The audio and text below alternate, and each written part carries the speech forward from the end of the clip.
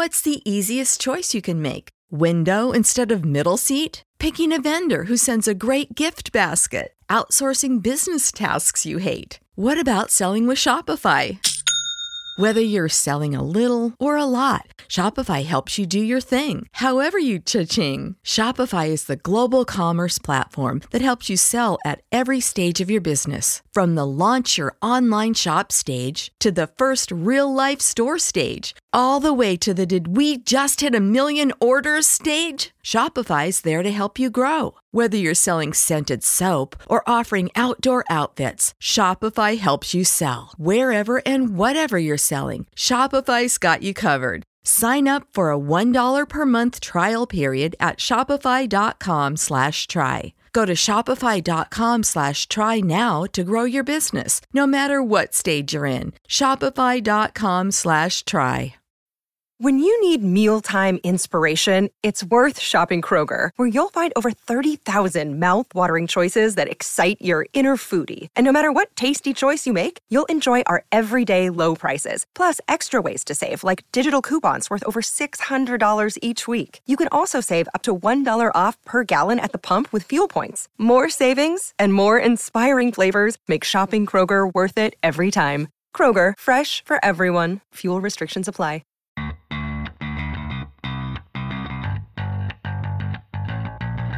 Coming to you live from downtown Detroit, this is Benzinga's Pre-Market Prep with your host, Joel Elconin. This is a volatile puppy here, isn't it? And Dennis Dick. I'm bidding a penny. I will buy the stock for a penny. With everything you need to start your trading day. Good morning, everybody. Welcome to this Thursday edition of Benzinga's Pre-Market Prep. Spencer Israel here with Joel Elconin and Dennis Dick. It's going to be one of those mornings here. I can tell what kind of morning it'll be when I go and look at my scanners in the Benzinga Pro. I've got my up scanner and my down scanner, and whichever one of those is populated by leveraged ETFs, and that's the one that's going to that's the trend that'll dominate the morning. So this morning, my up scanner is dominated by all of the inverse ETFs out there, the Pro shares, the Velocity shares, the directions, not a lot of stocks near the top there. So it's going to be one of those mornings where the market is under pressure. As far as individual headlines, well, we have a couple of M&A deals off the table. We'll talk about that. We'll talk about the pressure yesterday and just the turnaround in some stocks. Jerome Powell probably not helping things. He wasn't super positive yesterday in his remarks after that meeting. Our guest, we have two guests actually. Mark Chaikin will join us at 8:15. He is the founder of Chaikin Analytics. And then at 9, I will be joined by Steve Kalajian. He is the co-founder of Ticker Talker, and he's also a chief market strategist. So Mark at 8:15, Steve at 9. We'll bring Joel on now. Joel, give us a quick update here in where we stand now in the pre-market session. Don't forget, you're on mute, though. Let me do the old mute trick. There we go. Good morning, investors. And I want to say good morning to Del Boy. Looks like 9I listens to us in the UK. I will answer your question when Triple D comes on here. Something we haven't seen in a while. In the red and deep in the red. Choppy session yesterday off Jerome Powell's comments. Weak close and just follow through in the after hours. Big follow through on the downside, folks. We're down 69 handles. I'm talking the June contract still, and that will be until Monday. Didn't get much above the close, 31.86 close. High right there, pre-market low 31.14 and a quarter. I put a lot of numbers on my sheet, but the last low I have here is 31.0650. That's only 8 points away. So there's my next target on the downside. Gold hanging out in the 1700 handle, up 1270 at 1,726. Silver still over 18. That's up 29.4 cents at 1809. Bitcoin in the red by $120. Those are the futures at 9,815. Triple D, a lot of red on the screen here. I hope you navigated it well overnight. Yeah, I'm positioned pretty good, I think. I'm bringing in some winners here right now. Obviously, I trade pretty hedged overnight, but I was a little biased to the short side, which is going to help me, I think, this morning here because you could see, the weakness that we had. It was obviously we were weak from 4 o'clock right to 8 o'clock, so I had a bias going already that we were going to be weak. We had a little rally in the S&Ps after the 8 o'clock close, and I was like, oh, I'm not sitting that pretty. I'm kind of more positioned to the short side. And then obviously the overnight collapse. So it's probably going to be a good trading day for me. With regards to the overall market here, I mean, you could call it a lot of things. Obviously, maybe this is some profit taking. I mean, we've been on an incredible run. Let's put this in perspective because a lot of people are coming out here and, throwing in the towel.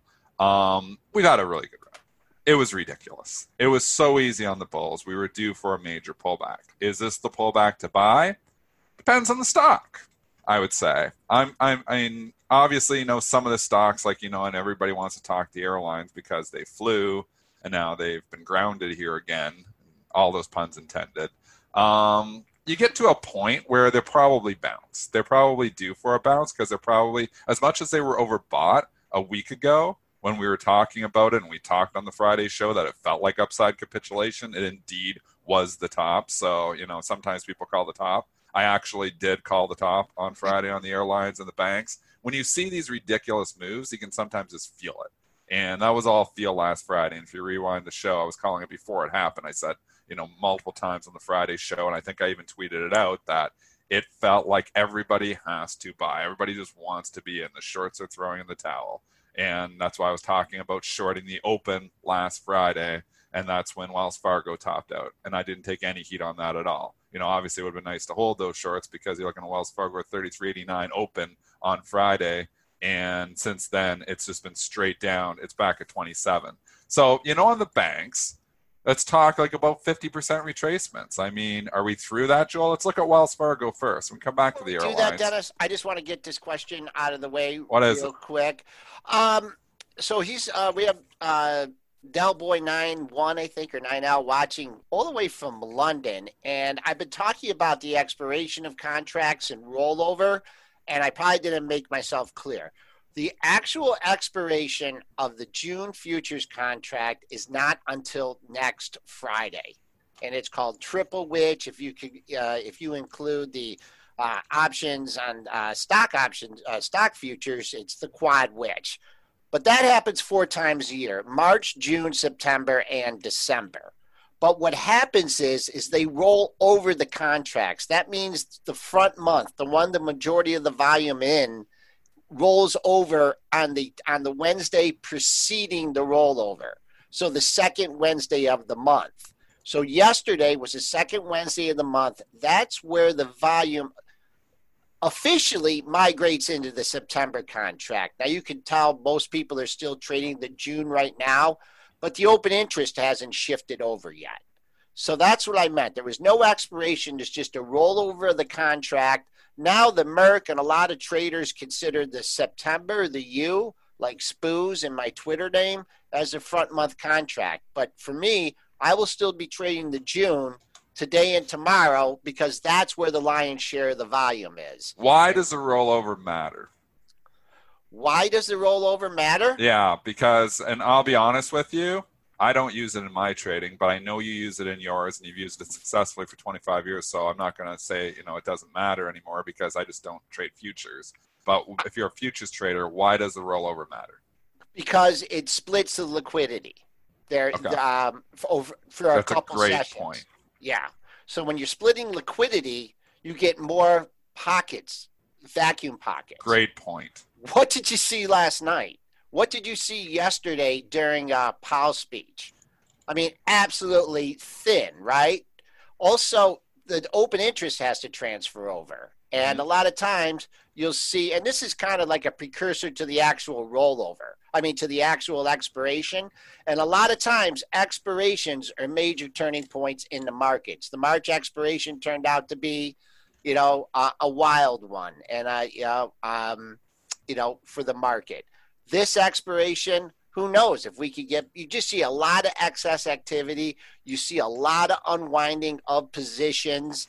and a lot of people are changing hearts. So as the open-ish shifts over, but the main reason is the vacuums that it creates in the market. And That's a that's great why point you're making, and something, I don't think we've mentioned that on the show before, but obviously liquidity is a major issue. We talk about overnight. That's why you have the big moves overnight. I know we just had actually Andrew Ross Sorkin had a guest on and was talking about the moves in the last 25 years in the stock market.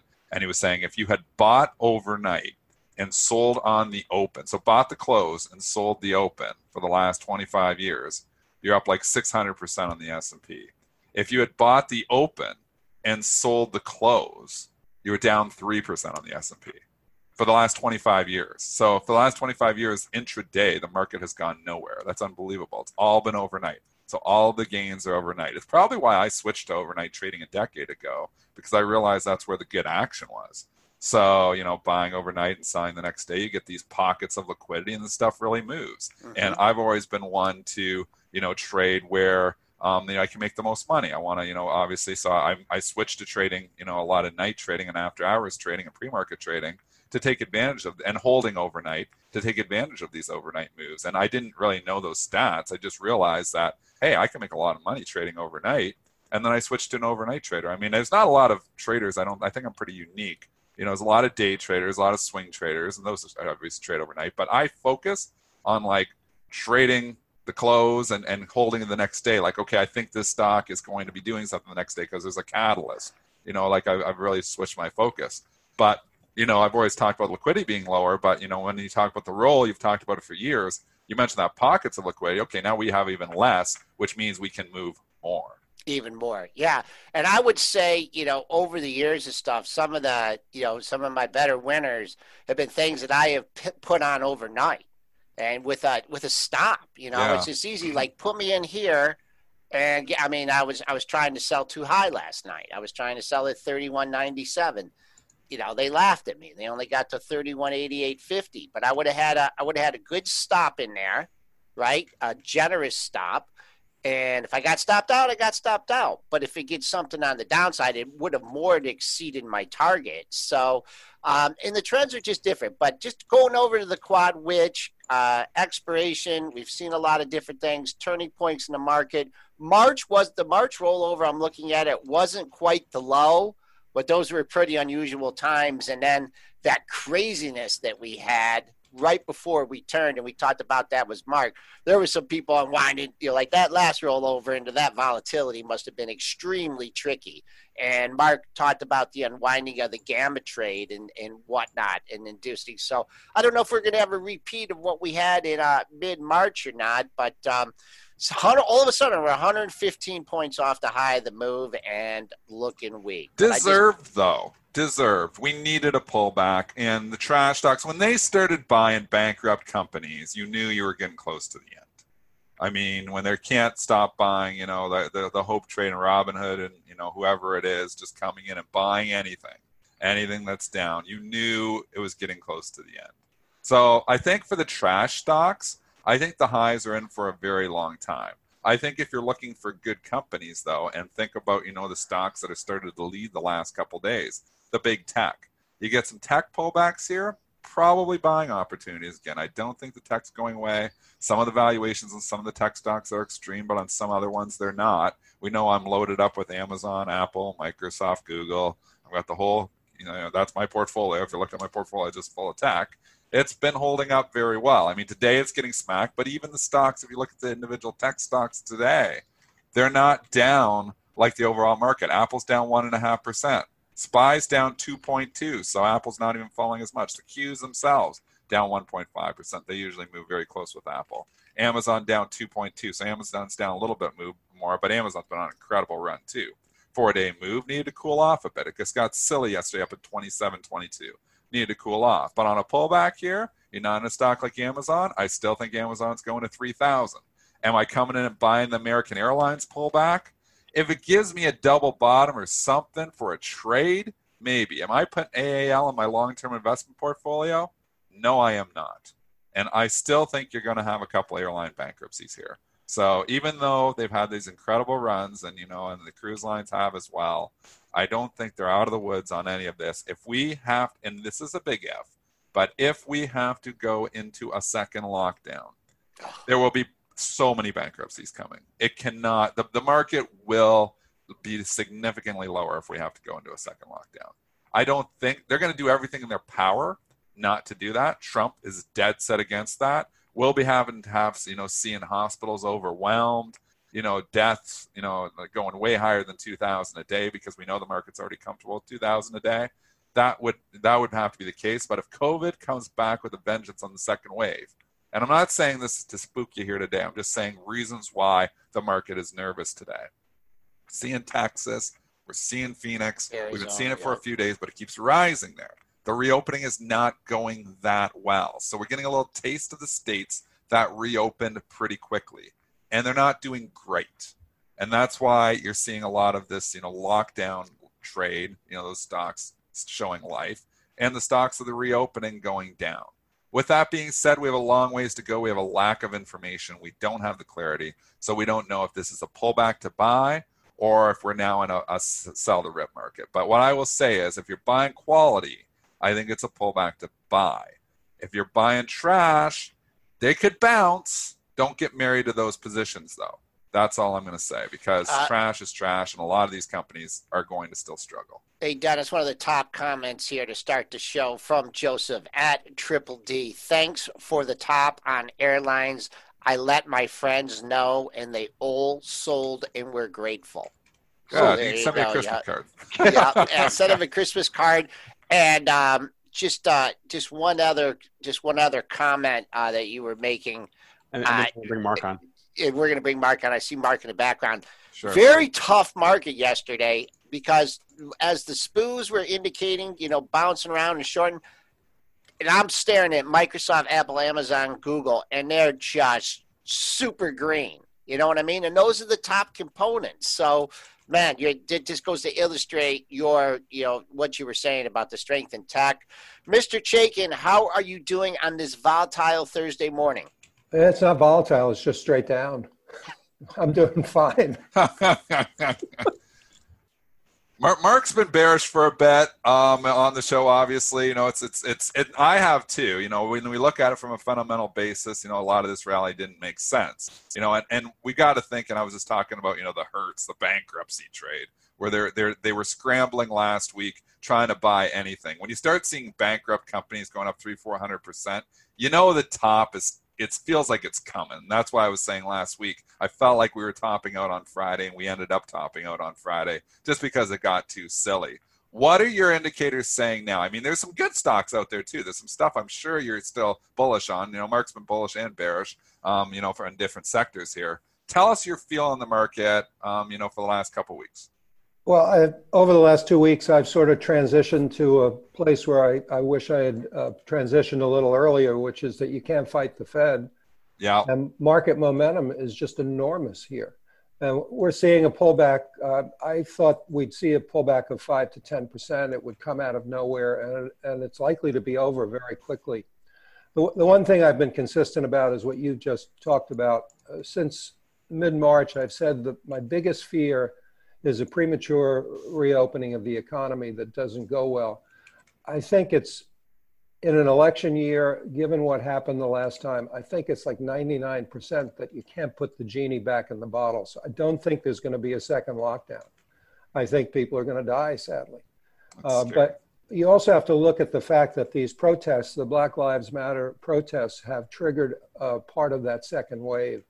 A lot of the athletes at colleges who participated in these protests have come down with the virus and also transmitted it. So there's been a lot of social interaction as opposed to social distancing without masks. And so I think this is just going to be a fact of life, and it's not going to go away in the summer. It's going to come back in the fall. And as Fauci said, this is probably going to be with us for years to come. So the market has somehow adapted to this. The Fed has given us an unlimited put. We've recognized that all along, but I wasn't early enough in recognizing the power of that put combined with the fact that $1.2 trillion has moved into money market funds since mid-March. There's an awful lot of cash on the sidelines, still a lot of shorts to be covered, and I'll let you guys start interacting on that note. What stocks do you like? I know we're getting a pullback here, and every time we get a pullback, people want to know, what are you buying? Would you be buying anything this pullback?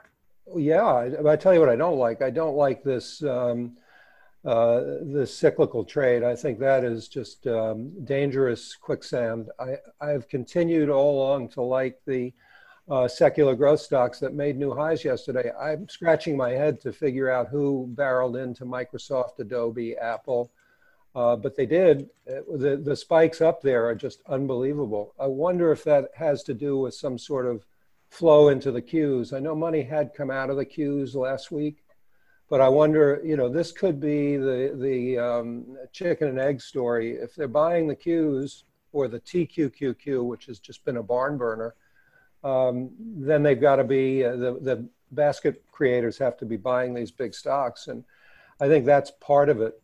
It's hard to believe that there was enough demand on its own for those big names to push them all to new highs like they did, but they did. It's been an unbelievable run for a few stocks, and the run continues, I know, and you're just pointing those out. NVIDIA new all-time highs yesterday. Apple new all-time highs. PayPal. Love PayPal. And PayPal, too. It's been an unbelievable move. I think about the move from the March lows in these stocks, and who would have thought 2.5 months later when we're looking at, the grim situation that the economy was in and is still in to a certain extent, that you'd see PayPal double in 3 months, that you would see Apple, one of the biggest companies in the world, go from $200, just over $212 to $352.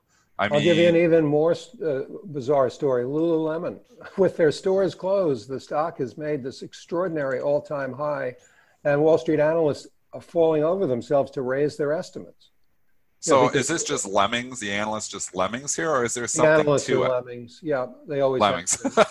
Mark says lemmings. Yeah, definitely. But man, we are getting pounded here, folks. We are about to breach 3,100. Holy mackerel! I think we're probably going to test 3,000 very, very, very. Like by the end of the show. Well, they tended to rally on the unemployment claims number, so let's see what happens. But this is now, everybody's saying that there's a new bubble forming. Go back to February before the market peaked and look at what Shopify was doing and Tesla. I think this is just a continuation of this incredible speculative undercurrent in the market. Now it's in Tesla again, and it's in stocks like Lululemon. That chart to me looks like 1999, but in 99 you didn't have the Fed giving you an unlimited put. I want to just add that Lulu is due to report earnings after the close today. Yes. So anyone trading that, note that. Yeah, and boy, the bar is very high there. I don't know. What do you guys think? This is a market. Again, this isn't 99 where you're buying eyeballs unless you're looking at Nikola. How do you pronounce that? It's so new, I don't even know how to pronounce it. I assume it's Nikola, like the person. Yep. I mean, it was 1999 for a week or two here, and there's a point, and I've been making this point on the show here too, is if you're just getting your Robinhood account open, and it all happened pretty fast. Like if you were just getting your Robinhood, and people don't move quickly, but they get shut out, their job middle of March, and they're like, okay, well, what am I going to do? And they're like, oh, this day trading thing. They see this Portnoy guy, coming in and being a day trader. He's at home. Let's just try this day trading thing out. So you have a lot of new traders coming in. Any new trader that's getting their account open late March, early April has only experienced the good, the rally. They didn't see any of the March stuff. They saw it in the news maybe, but they didn't experience it with their own money. So you get to a point where, the frenzy just took over here in last week where, these day traders and newer ones, Robinhood, we were hearing that 5% of the Jets ETF was held by Robinhood accounts. That's an incredible amount held by retail traders, because they're small, but when there's so many of them that they all add up. So they haven't experienced these down markets yet. So this is like the first real big like slap in the face. It's like, they were maybe buying American Airlines last week, and maybe they bought it at 18 or 19 and ran to 22. Like, this is the easiest game ever. And now they're sitting here looking at a 14 and scratching their heads a little bit, saying, well, it's got to come back, doesn't it? They're probably saying that yesterday, and now it's down here again. Is this not maybe a little bit of the Robinhood shakeout trade we're seeing, Mark? Oh, well, it's definitely a shakeout trade, and whether they go away or not is anyone's guess. But I think what you've got to consider here is that the bad news that everybody's referring to this morning about the reopening, that's been around for 5, 6, 7 days. You can go back to your Sunday paper, and the numbers in Texas, California, Arizona, and Florida have been ugly. I was saying the exact same thing on the pre-market show to Dennis. These numbers, they've been there. People have been ignoring them, though. Yeah, but this is just, people finding a reason why the market's down. The market's down because there's profit taking going on. Powell's comments were as good as you could have hoped for. So, it's sort of a sell on the news. Okay, we reaffirmed that there's zero interest rates going through the end of 22 and probably longer. And they don't see a reflation problem. So I think profit taking, and I just wish I knew what went on in those big stocks at the close yesterday, because it was magical. I think just people scrambling around trying to find and find, the winners, and this is what, especially when you're a newer trader. I mean, I've seen, we've had a prop firm here for, I've been working prop for 21 years. I've saw a lot of new traders come in. So, you really get an experience of how the new trader thinks. I have to think back 20 years when I was a new trader as well, and how I thought back then too.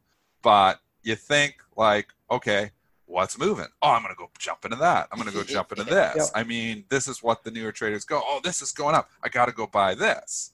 And that really, and it's called the chase trade. And I've been saying for years, I don't chase because I learned in that first 6 months that I lose a lot of money chasing. Chasing worked all last week. It worked big time. It worked for the last couple weeks. Yeah. Really, the last week, it really started to work, though, where you saw, American Airlines traded from 12 to 15. And I said on the show, well, I've been punished chasing. I'm not going to chase American Airlines up 30% here. What did it do? It went up another 50% the next 2 days. And my jaw hits. I'm like, I cannot believe these things. But I think it's so many newer traders just chasing the hell out of everything. Well, and now the chase is like a little bit, like people are probably scrambling to get the hell out. Well, Dennis, remember, you've got computers programmed to pick up these momentum trades. So, I agree. There's no question there. Hey, well, look what's going on in Regeneron this morning. They announced that they're going into testing on a COVID, and it's spiked up to a new all-time high in the face of the market, down 2%. So you ask what to buy. On weakness only, you buy the good quality biotech stocks, Regeneron, Vertex, whatever your flavor of the month is. Biogen's a different story. That seems to be in a flat to down pattern. But Regeneron has been a favorite all along, and it's going to be hard to buy the stocks I like. How do you buy Microsoft? What kind of pullback can you expect in Microsoft, Adobe, Amazon? It's hard to imagine a big pullback unless the market and the SPOOs and Qs pull it down. It's not going to be supply-driven selling. It's going to be a lack of demand on a temporary basis. So we'll see. Along those lines, and actually, Triple D, I was going to call you and talk to you about this. I just think that what you have right now is, I think that a lot of these momentum, and maybe the funds too, maybe they're just trading on like a 2 to 3 day time frame. I mean, I know that the hedge funds and the people that take the longer positions, but to me, like something like this American Airlines, like, they see it. The momentum gets going. They can bring the bids in. They have the size. They have the capital. And they're doing it with all the, the full intention. And I'm not talking about anything illegal, but just pumping it and knowing that they can get it going. But their full intent, maybe their target was $20 on American Airlines when they started at 16, and that's all they cared about is we're going to get long a zillion at 16. We're selling it at 20, no matter what. 2 or 3 different of those programs get going, and then it gets over 20, and a lot of these huge players work out of the trades while the little guys getting in. So I think it's just like the time frame too. I mean, the people that were in there, like what, it traded 400 million, 300 million in American Airlines. Are those funds coming in and buying, 50 million shares to hold for 6 months? I don't think so. I mean, I think a lot that is what's attributed to these rallies is the shorter and shorter time frames of these larger traders. Joel, you have to throw in short covering. That's the hidden demand factor in some of these stocks. The hedge funds are short the obvious names. They're short the cyclical stocks, the ones that are hardest hit by COVID. So it's the cruise lines, the airlines, some of the retailers, and they're getting squeezed. There's no question about it. I think a lot of them squeeze, but I think they redeploy. I think they buy and then if they're really convicted shorts, I think look what happened to Tailored Brand last week, 45% short interest. It went up. It went up considerably, and it was up to 250. And the short interest really never came down. I was looking for more of a short squeeze than that. Then boom, Bloomberg comes out. Exploring bank jumping, boom, boom, boom, boom, boom, boom. They pound it right back down. So, yeah, short interest is a thing, and you never know if the shorts are played against some other positions or whatever. But sorry for that little sidebar there, but I just wanted to throw that in. That's all right. By the way, there is not, according to the experts, a big gamma unwind here. Okay, okay. That's why today's move is even more dramatic. The gamma trade is south of 29.50, and we're not even close. And you throw in that jobs number on Friday, right? That had everyone scratching their head, right? Because what a great number, great America. And then in the footnote, it didn't do it right anyways. So. Yeah, I'm very suspicious of that number, and maybe that's a part of what the selling is all about, because Powell was suspicious of the number.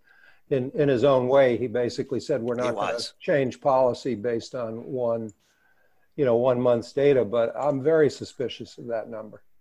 All right, we just got jobless claims out a couple minutes ago. 1.54 million claims filed last week, which is, I guess, in line or whatever. I mean, the numbers are all astronomical anyway. So 1.54 versus 1.55 million jobless claims filed.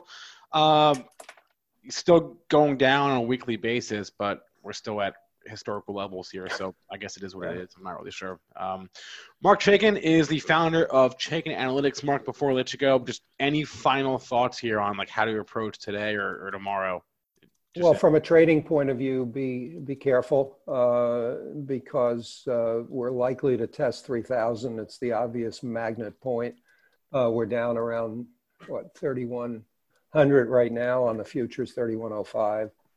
And I think you've got to buy the dips, but you can't wait for confirmation. If they get down around 3,000 and you've got a lot of cash, I think you have to put money to work. And if you can't find the individual names, then just buy the cues. So buy the basket. All right, Mark, thanks a lot for the time as always, and stay safe out there, especially if these cases start to pick up again. And you as well. They're not picking up in Connecticut, I can tell you that. All right. It's a blessing. Be good. All right, have a good one, Mark. All right, 8:33 here. Tickers flying in the chat. Yeah, throw a few tickers out there. We've been talking in the overall market here. So what do we got? Let's do 5 minutes tickers here. Actually, here before we do that, I want to do a couple. There's a few M&A headlines that came out yesterday. Oh, sure. That kind of fell through here. So one of them is Gruber is not happening. Grubhub and Gruber. Gruber would have been a cool name though. Hans Gruber would have been a cooler name, but that is what movie's that from, Dennis? I don't know. Mr. Movie Guy. I have no idea. Come on. I don't know where Hans Gruber is from. Oh, I got you. No idea. That's very disappointing, Dennis. What movie is it? Spencer. That's from Die Hard. Come on, Dennis. That's the best Christmas movie ever. Yes. I love Die Hard, but I am the movie baby. Yes. Wow. And he's falling out of the building. He has that look on his face. Remember that? He has that look of anyone who's long Uber this morning. What did I just do? Anyway, Uber and Grubhub is not to be. Grubhub is going to merge with JustEatTakeaway.com, who I have never heard of. But that's the story there. So Uber down this morning, although that could be with the rest of the market. I'll pull up the Grubhub chart here as well, and you can kind of compare them. Grubhub is up on that news. I traded this a few times yesterday. I was in Grub. I bought it on the rumor in the middle of the afternoon because I thought that the premium could be okay. And then they came out and said, somebody on CNBC said, oh, it's not going to have a good premium. So I'm like, well, that sucks. And the stock went down. I had bought it around $58 and went down to 55. But I'm like, I still don't believe it. I think the premium is going to be better because I think there's multiple bids. There's been multiple people interested. I don't think they're going to sell just for $60. So I took it home. And then the number came out afterwards, and I actually was trading after hours. I actually sold it a little. It went up, and I actually sold out of it. This was a trade. It was all a trade. I sold out of it at 61, 62 before the number. And then the actual news came out, and they said 75. So I rebought it at 62 and a half, and thinking, okay, it's 75. It's got to get legs to maybe 67, 68 on this, and it would not go up. It just did not want to go up. It was fighting. It was trying to go up a bit. I finally turned around and sold it for a small gain after about 5 to 10 minutes after the headline because it didn't feel like it wanted to go up. And then you're thinking, okay, well, antitrust issues, maybe they hit the acquirer, which is a European company. So multiple factors here why it doesn't trade up to 75. I knew it wasn't going to trade at 75 with antitrust and also with the European company. And, they might hit the acquirer over in Europe that you think it's probably going to trade with a 10% discount at least. I just didn't think it would trade with that much of a discount. So I thought it should have went higher. I haven't seen what the European stocks do. I'm so busy with the markets over here. I never looked over there to the European stock to see what's happening there. But anyways, so I made a little bit of money on it. I made 2 or 3 points on it. It was pretty good. I thought I would have made more on that headline. Didn't work out. We are sub 3,100, folks. We just hit 30.9875. I even had to put some new numbers on my sheet here.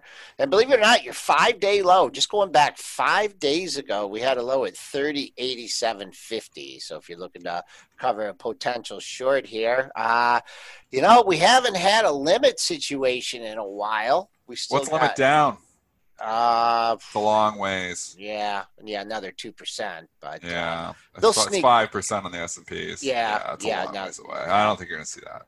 Not today, but yeah, they'll do it overnight. Really, all these moves happen. So me overnight. And you can argue about the spiders and the S&Ps. I mean, okay. So here's the situation: if you're in all those trash stocks, I hope you're not. If you've been listening to the show, you probably aren't because we've been trashing the trash stocks even when they were going up. We were trashing them. We're trashing them on the way down here too. You're in the airlines, you're in the cruise lines, you're in those things long. It feels like today could be the capitulation day where, Robinhood traders are going to say, get me the hell out. So maybe they open near the lows. I would mark, if I'm trading these things, see where they open.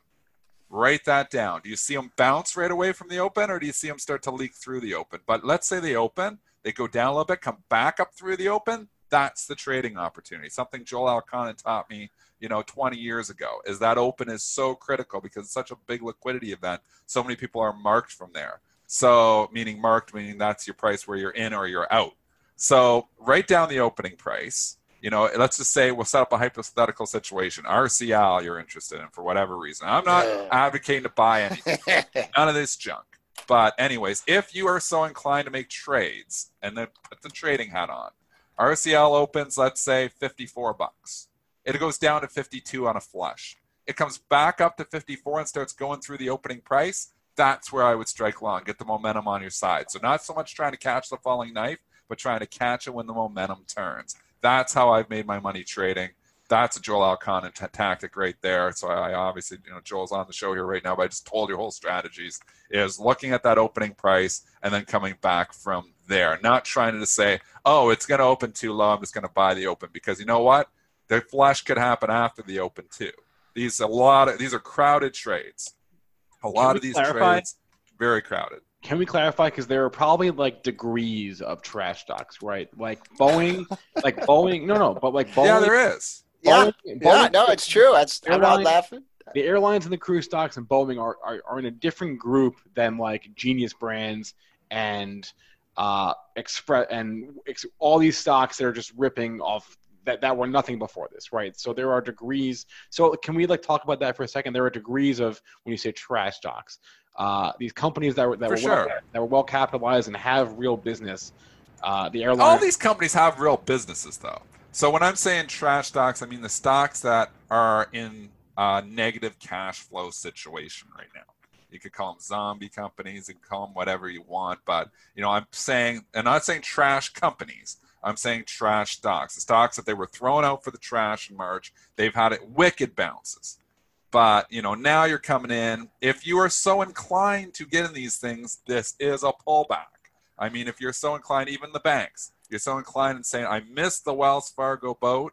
Well, the boat just came back to the dock.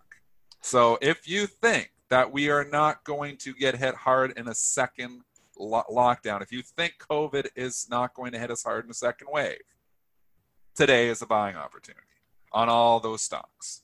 I don't know if that's the case, which is why maybe, I'm more focused on still tech and stuff that works, even if COVID sticks around, because I kind of think COVID's going to stick around.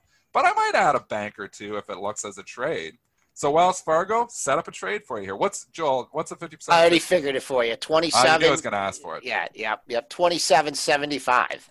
So we're just through the 50% retracement right now in 4 days. So we had a run for 3 weeks. Yeah. And in 4 days, we just retraced it all.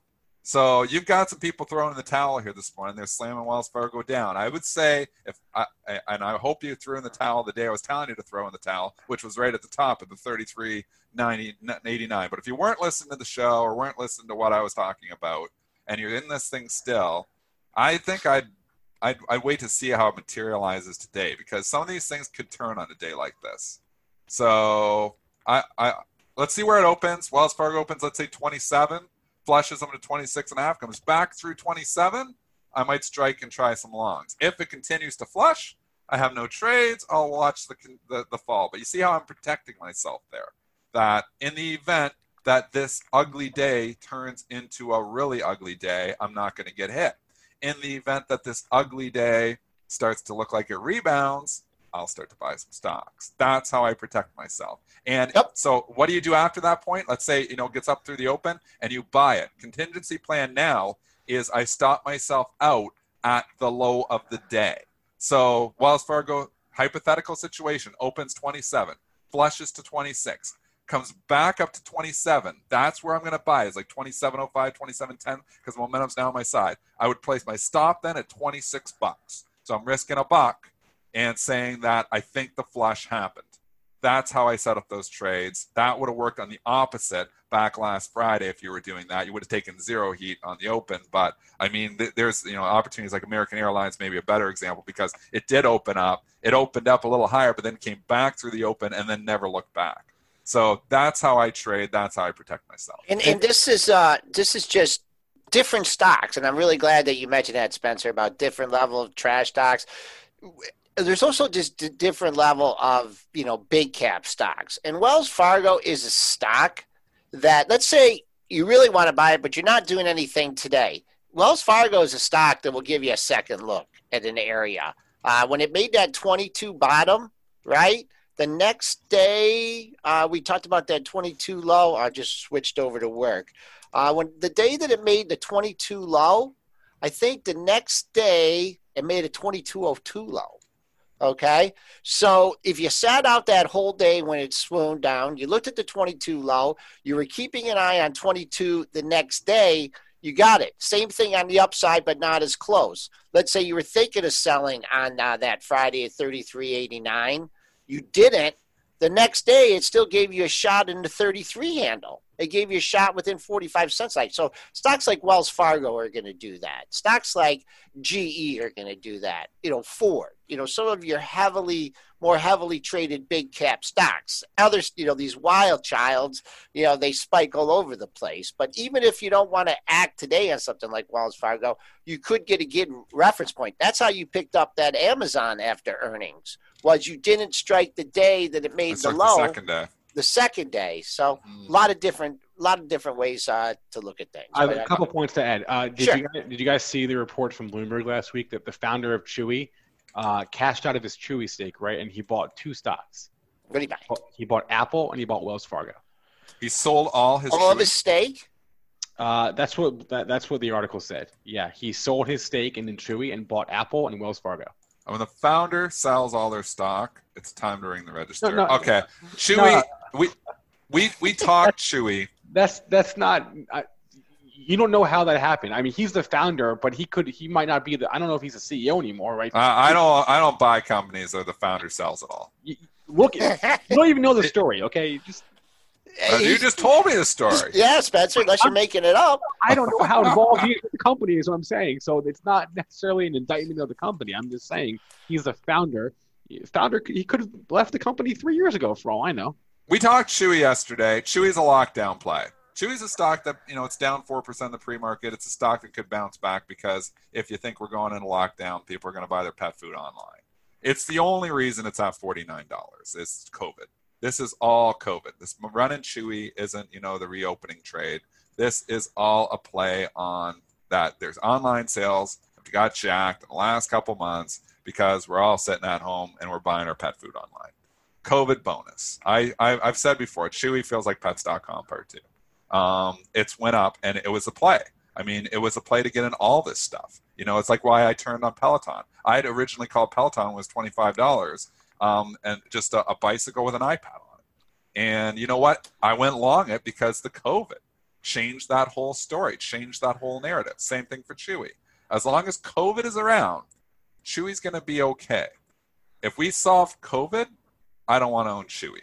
And that's just, something. So I would say on pullbacks, Chewy maybe still be a buy because COVID isn't going away anytime soon. But if we solve the COVID issue with vaccine or whatever it is, therapies, I don't think CHWY is a $47 stock. I mean, if you want to get in Chewy, I mean, it is true it's a COVID stock. It just came off earnings, made a new all-time high. I would rather buy this thing at 52.40. You had two highs, 52.30, 52.35 from yesterday and 52.26. You'd rather buy the breakout. They're just trying to stab it here at, the 4-day low at 47.55, because, or if you are trying, if you're taking Dennis's, side of the trade there and you are, picking it up, then, I mean, just look at your daily lows for outs. I mean, if you're buying it at 47.5, where's it trading? Right there now? I mean, I'm not giving the thing to 44.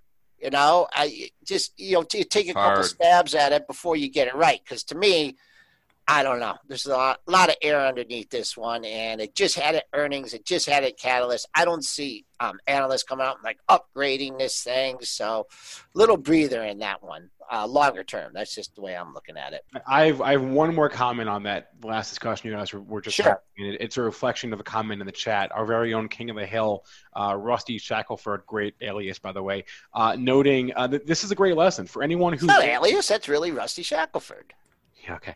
That's an alias. Anyway, anyone who's stuck in these airline stocks, if you're stuck in Genius Brands or a cruise line or whatever, this is a great time to realize you need an exit plan, right? If you're stuck now, it's a little bit late, but now going forward, if you're going to buy something, have an out, right? Know when you're going to get out. And even if it's a loss, even if I'm cutting the losses at 10%, whatever, 15%, have an out. This is a great lesson. And there's no one who can teach you what it feels like to lose money or win money in the market. So you kind of have to just learn by going through it. But this is a great experience for a lot of people who are maybe trapped in these stocks. And now you need an out. It's the rounders thing. Have yourself an out. Yeah. I mean, that's it. Like, have yourself outs, and that, and I've used that. I've even written a CFA article with that exact title. Always have an out. When you're trading, I don't enter a trade thinking about how much money I can make. I never, listen to this, write this down, newer traders especially. I never enter a trade thinking about how much money I can make. I enter the trade thinking about how much money I can lose. So I first think about my risk, and then I think about my return. I don't think about my return and ignore my risk. I think about my risk and then my return. Somebody's asking me about space right now. It's at that 15 support. I've liked the stock. I bought it at 16. It went up to 17.5. It's pulling back with the overall market here. 1460 is a pretty big line in the sand here for me. If it starts to breach that, maybe this trade, which was going to hopefully be an investment, is going to turn back into a trade, and I'm going to eat my loss. 1460 is a big level for it. It hasn't breached that yet. It's getting slammed with the overall market here this morning, like everything is. It's down 6%. But you got to be very, very careful when you're trading, all of this stuff. You need to have yourself outs. I mean, you can define if you're willing to if you're willing to lose 100% on something, you better be making 100% on something, because I can promise you one thing. If you're always taking your 2, 3, 5% winners and holding on to your stocks until they come back, never taking a loser, and we've seen this again and again in the prop industry, from retail comes to prop, the retail trader will say, I've never had a loss before. How is that possible? It means you've never taken a loss before, because your stocks have always come back. Eventually, you will be stuck in stocks that don't come back. Eventually, your portfolio will be a bunch of losers, and eventually you will lose most of your capital. That is a given. If you don't take losses, eventually the market will get you, because you're always spinning out. If you just buy and hold, you're fine. If you're holding on to your winners, making 200-300% on your winners, and you want to hold stuff down 100%, that's okay. But if you're always taking your winners at 2-3%, I'm just going to make my 2%. And when I make my 2%, I'm good to go. And if I get down 5-10%, well, I'm going to keep holding on until I get back up 2%, and then I'm going to sell it. That is the recipe, the guaranteed recipe to lose in this business. You have to cut losers if you are a trader. If you're an investor, Warren Buffett, a little different story, but even Warren Buffett cuts losers. We saw that with the airlines. Okay, interrupt me. Mojo Politic hopping in the pre-market chat. He says he's one of these new Robin Hood morons that was up on Friday and now he's down. And he's asking, what is an out? And what he means by an out is when you're entering a trade, let's say you're buying a stock at $1.50 and you hope to make 50 cents on the trade. Good risk-reward ratio. This is very simple. Your out would be 25 cents, okay? You're risking 25 to make 50. So an out, there's a lot of different terms. A stop, an exit, a place where you're going to let go of the trade. And, if you look at it too, Dennis, look at the years we've been doing stuff, sometimes the best feeling is when you get out of a losing trade. Oh my God. Some of my best trades were losers. That was me when I sold my Under Armour in December. And it's one of the best trades I sold at a loss. I lost, I don't know, like 5% or something. One of the best trades I've ever made was that losing trade. It's true.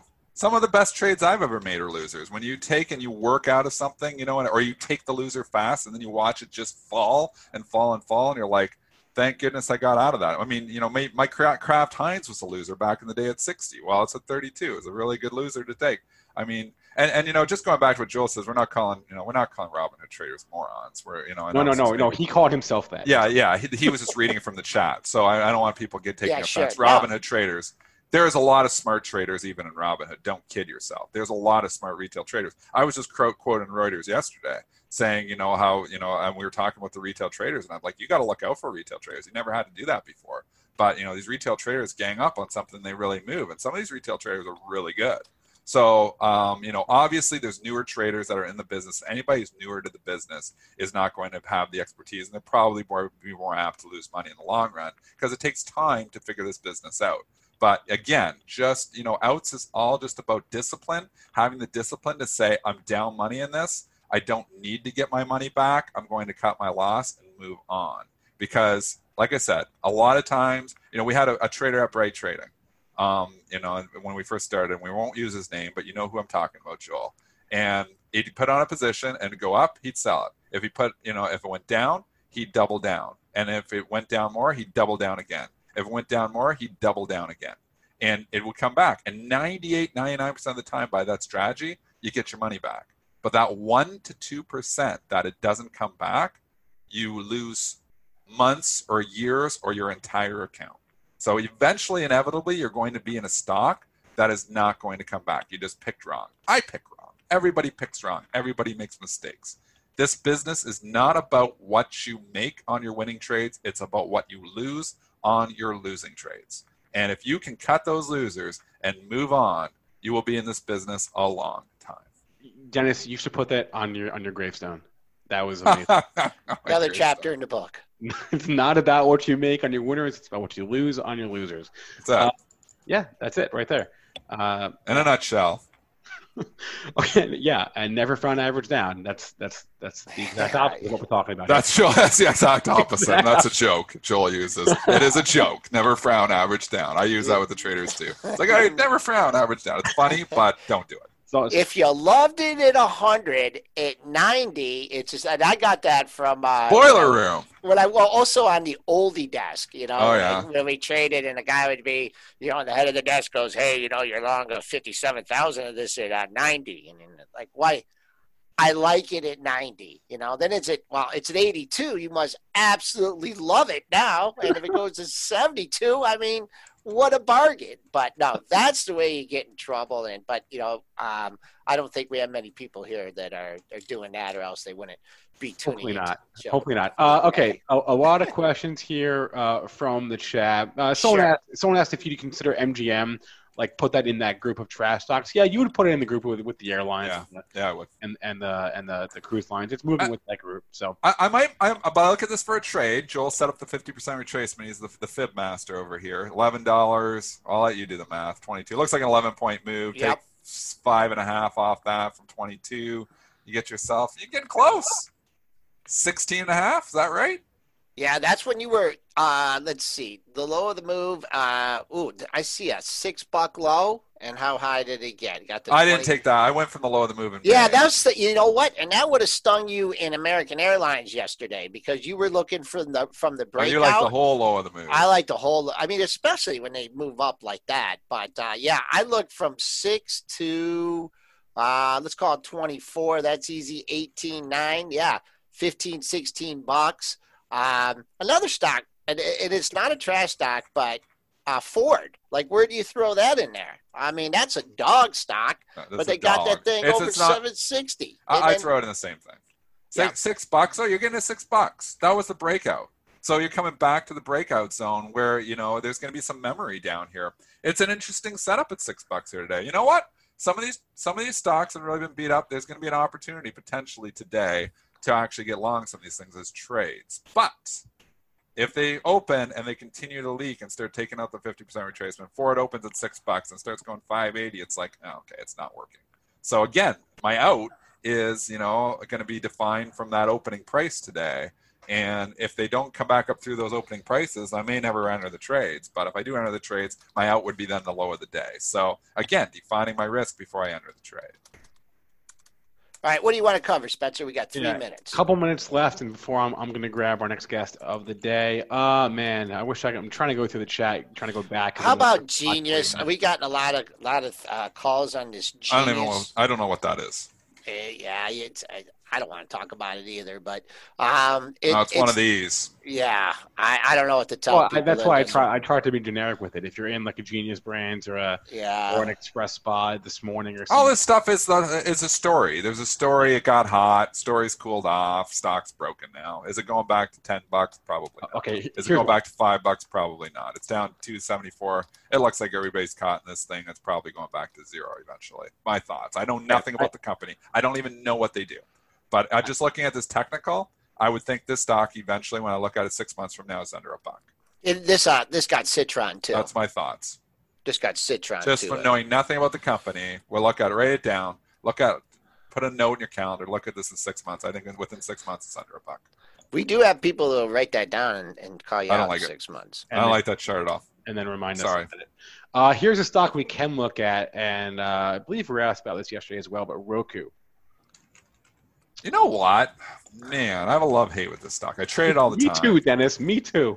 The valuation's ridiculous. It's still just TiVo Part 2, in my opinion. This is the hookup for, getting you online, and TiVo was the same thing to obviously do DVRing, and then they started putting in every receiver and every, and then TiVo, obviously. And where is TiVo? Still around. It's still around. TiVo's hanging around. Roku will still be around. The valuation's ridiculous. It's the hot thing. But again, this is a lockdown play. So in the potential that we have to go in a second lockdown, Roku should perform well. But it didn't perform that well in May. It should have done better with some of these other lockdown stocks. And yes, it came back from the lows, but it didn't take off and like a Shopify and start breaking out, making new highs like Netflix. So that's concerning in itself. $100 is the line in the sand for this. If you're buying it, you absolutely do not want to own this under $100, because if it goes under $100, it's going to be at 80, I think. So I'd say if you're buying pullbacks, that would be my out. Maybe I'm going to nibble on some just as a lockdown play, but don't get married to this position because I don't think the value is there for this thing long term.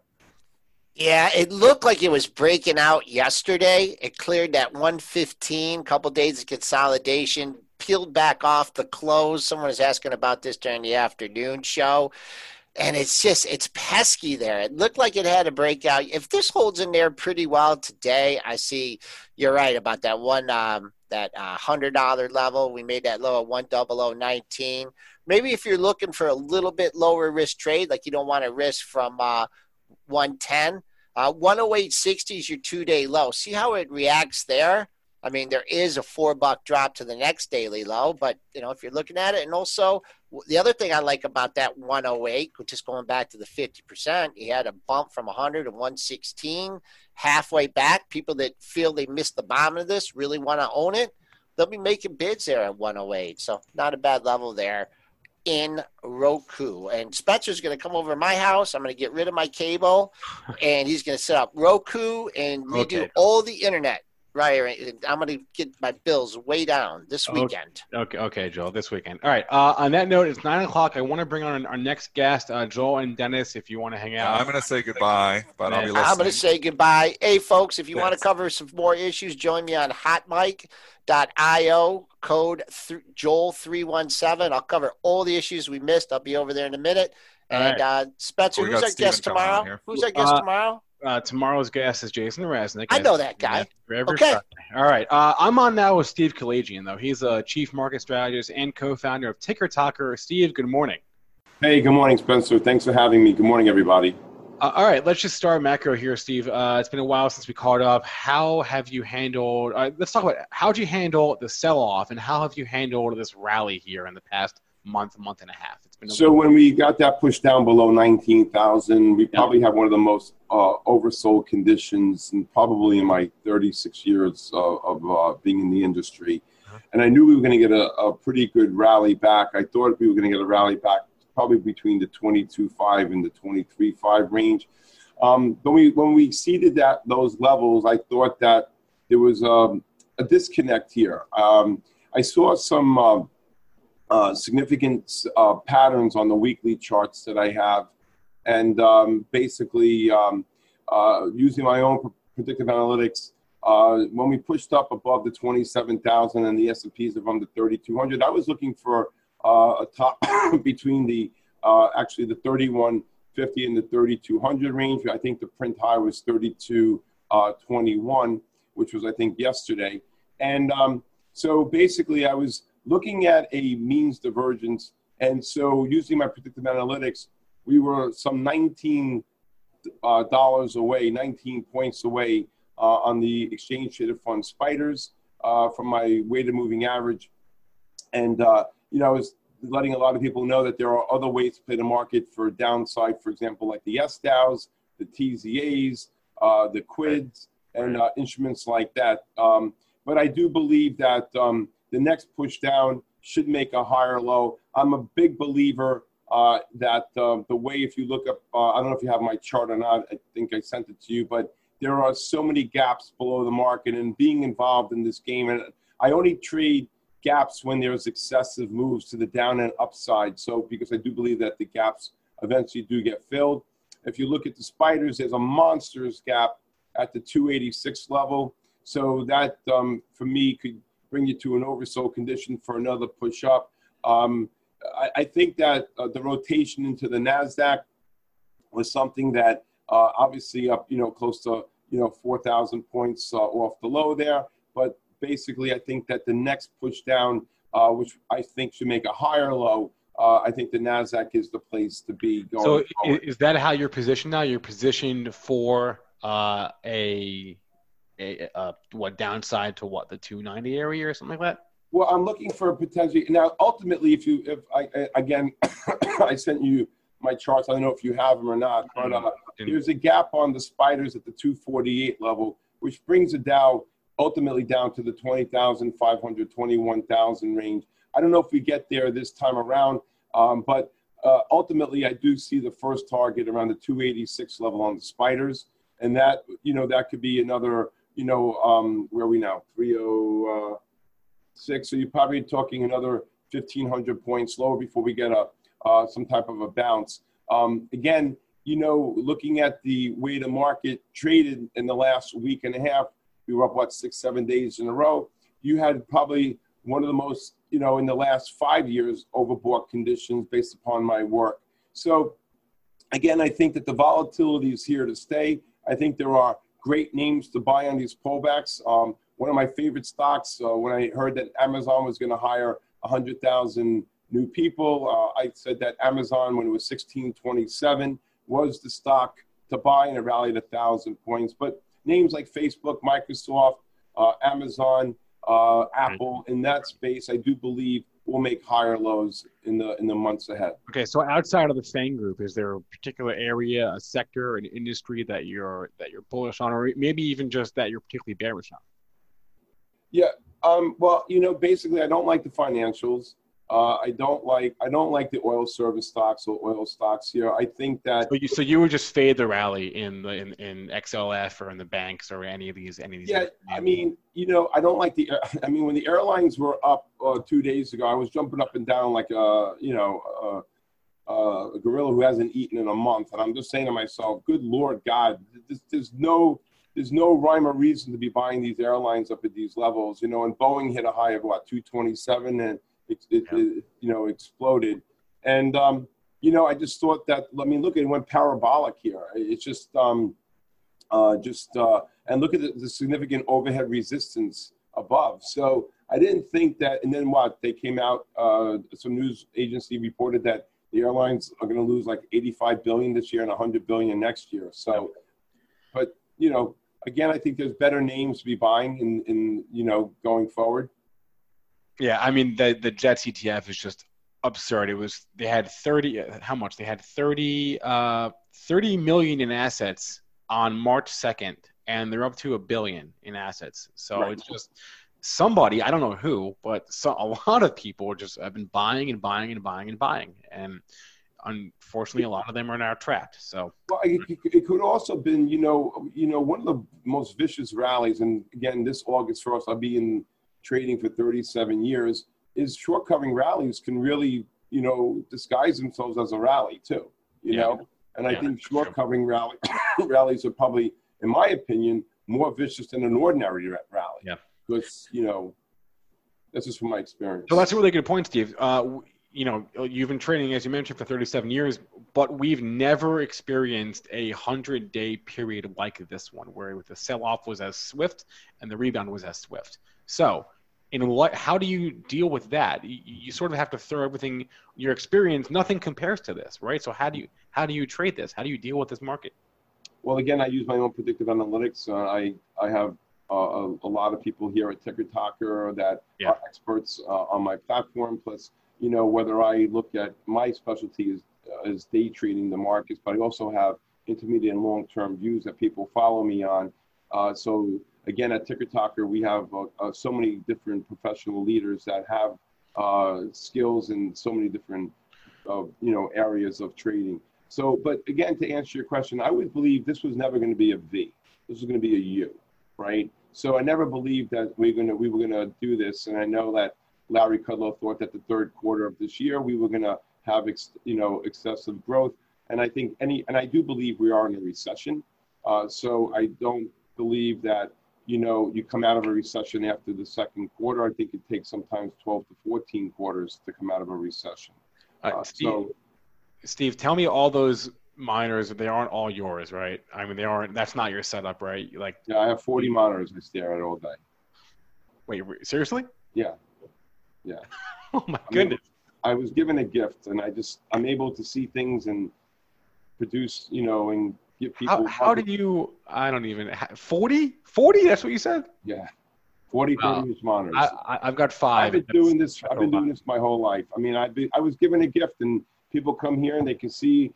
Boom! I can go to the bathroom, come back, and I'm like, okay, short the S&Ps, or short Boeing or something. So yeah, I built my own predictive analytics. I was able to, there's an ideological process here. So basically, I look at things that are going to move the market. Obviously, the ETFs, the 4 big ETFs, the Diamond, Spiders, Qs, the Russell, and then I look at the continuous contracts, and then I look at big, FANG stocks, obviously, and all the other names in the industry that, that I can fit here. I look at gold, silver, but I'm able to see things in a way that really produces the content for the average person. And I'm teaching my predictive analytics to them at the same time as I'm calling out the ideas. Steve, give us one stock or ETF that is on your radar for today specifically. For today, I think for a trade or for... Yeah, for a trade. Yeah, they're going to gap down probably 700-800 points. I do believe that the spiders are probably a good buy at the opening or right after the opening for a good, some type of a bounce on the Qs most likely. These, I think, because when you gap down like that, I know the pattern. They'll set up probably between 10:15 and 11 o'clock for a short. But I do believe that you can, if you buy a little bit on the opening, they push down, you buy more. I think you're going to get a good snapback. Okay. All right. Steve Kalajian is the co-founder and the chief market strategist at Ticker Talker. Steve, thanks so much for the time today. Thanks, Spencer. Thanks for having me. Have a great day. All right. And on that note, that'll be a wrap as we head towards the lows of the pre-market session here. I don't even know if we've bounced at all here since the show started. You don't see that too often on our show, but I guess we're off the lows by a hair, but not by a lot. So anyway, that's it for us. Thanks to our guests, Steve Kalajian and Mark Chaikin. Thanks to all of you in our chats. Please don't forget to hit that like button and subscribe on YouTube. It helps us with their algorithm. You can always catch a replay of this show on our podcast or on YouTube, whichever platform you prefer. And please remember that all the information from our show is meant to be used as informational purposes and not for investing or trading advice. Everyone have a great rest of your Thursday. Joel and I will be back at 3:40 for the afternoon show. Until then, stay safe and good luck out there. You know how to book flights and hotels. All you're missing is a tool to plan the travel experiences you'll have once you arrive. That's why you need Viator. Book guided tours, activities, excursions, and more in one place to make your trip truly unforgettable. Viator has over 300,000 travel experiences to choose from. Everything from simple tours to extreme adventures and all the niche, interesting stuff in between. So you can plan something that everyone you're traveling with will enjoy. Real traveler reviews give the inside scoop from people who've already been on the experiences you're considering. So you can plan with confidence. Free cancellation helps you plan for the unexpected. And 24/7 customer support means you can travel worry-free. Download the Viator app now and use code Viator10 for 10% off your first booking in the app. Find travel experiences for you. Do more with Viator. When you need mealtime inspiration, it's worth shopping Kroger, where you'll find over 30,000 mouth-watering choices that excite your inner foodie. And no matter what tasty choice you make, you'll enjoy our everyday low prices, plus extra ways to save, like digital coupons worth over $600 each week. You can also save up to $1 off per gallon at the pump with fuel points. More savings and more inspiring flavors make shopping Kroger worth it every time. Kroger, fresh for everyone. Fuel restrictions apply.